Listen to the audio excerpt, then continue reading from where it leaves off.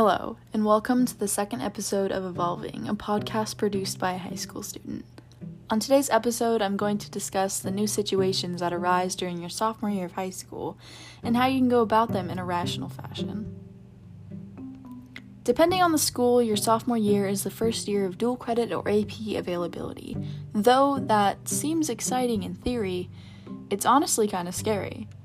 Obviously, not everyone is interested in earning college credit, and even more people aren't looking to spend extra hours learning.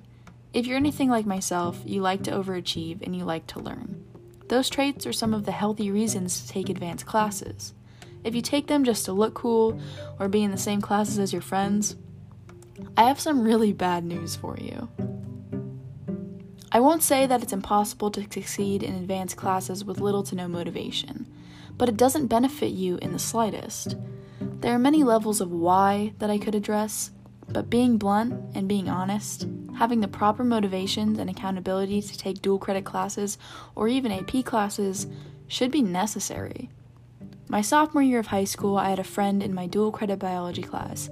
They only attended to hang out with myself and other friends that we had in the class, and I really wish that I could have had the access to the knowledge and experiences that I have now to have told them to drop the class.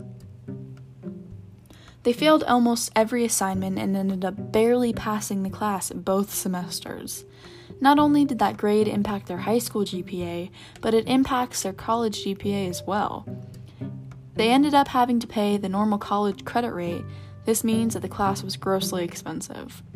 I wasn't their friend for much longer after watching them through this process, but I watched them continue down the same trajectory for the remaining years of high school. And even as a senior today, I can tell you that this trajectory continued throughout our senior year. If you haven't caught on, I don't blame you, but the decision I'm trying to isolate here is what path of credits you choose to take.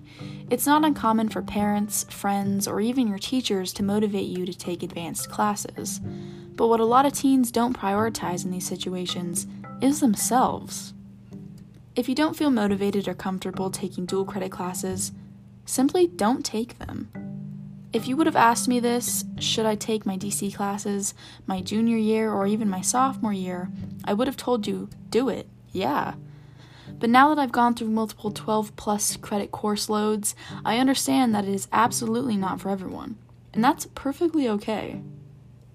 There are so many ways to receive college credit, whether it be after your senior year, or during your sophomore year, or anywhere in between.